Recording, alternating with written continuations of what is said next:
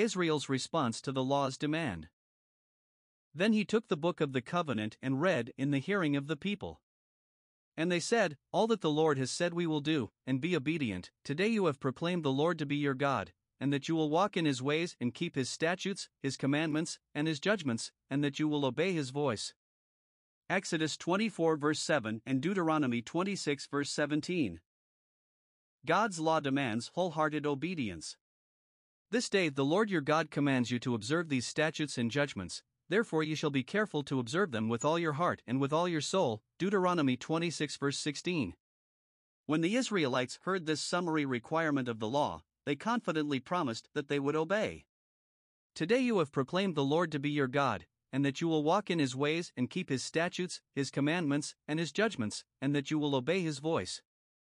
40 years earlier, when the Lord first gave his law to his people, they responded in a similar fashion.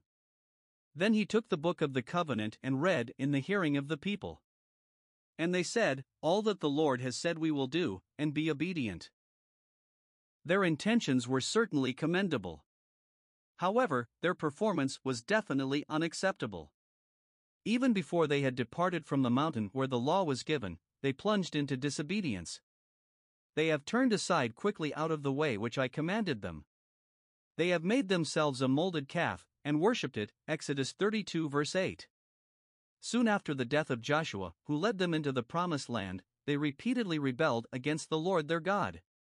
The book of Judges documents this clearly. "And the children of Israel again did evil in the sight of the Lord." 3:12. "And the children of Israel again did evil in the sight of the Lord." 4:1. "Then the children of Israel again did evil in the sight of the Lord." 6:1. "Then the children of Israel again did evil in the sight of the Lord." 10:6. 1200 years later, Stephen would summarize Israel's history of disobedience. "You stiff-necked and uncircumcised in heart and ears. You always resist the Holy Spirit, as your fathers did, so do you." Acts 7 verse 51. What a sobering evaluation of those who were so confident of obeying the law of God. Dear Father, I humbly bow before you, confessing that I am so often like the children of Israel. I confidently promise to live in obedience to your will.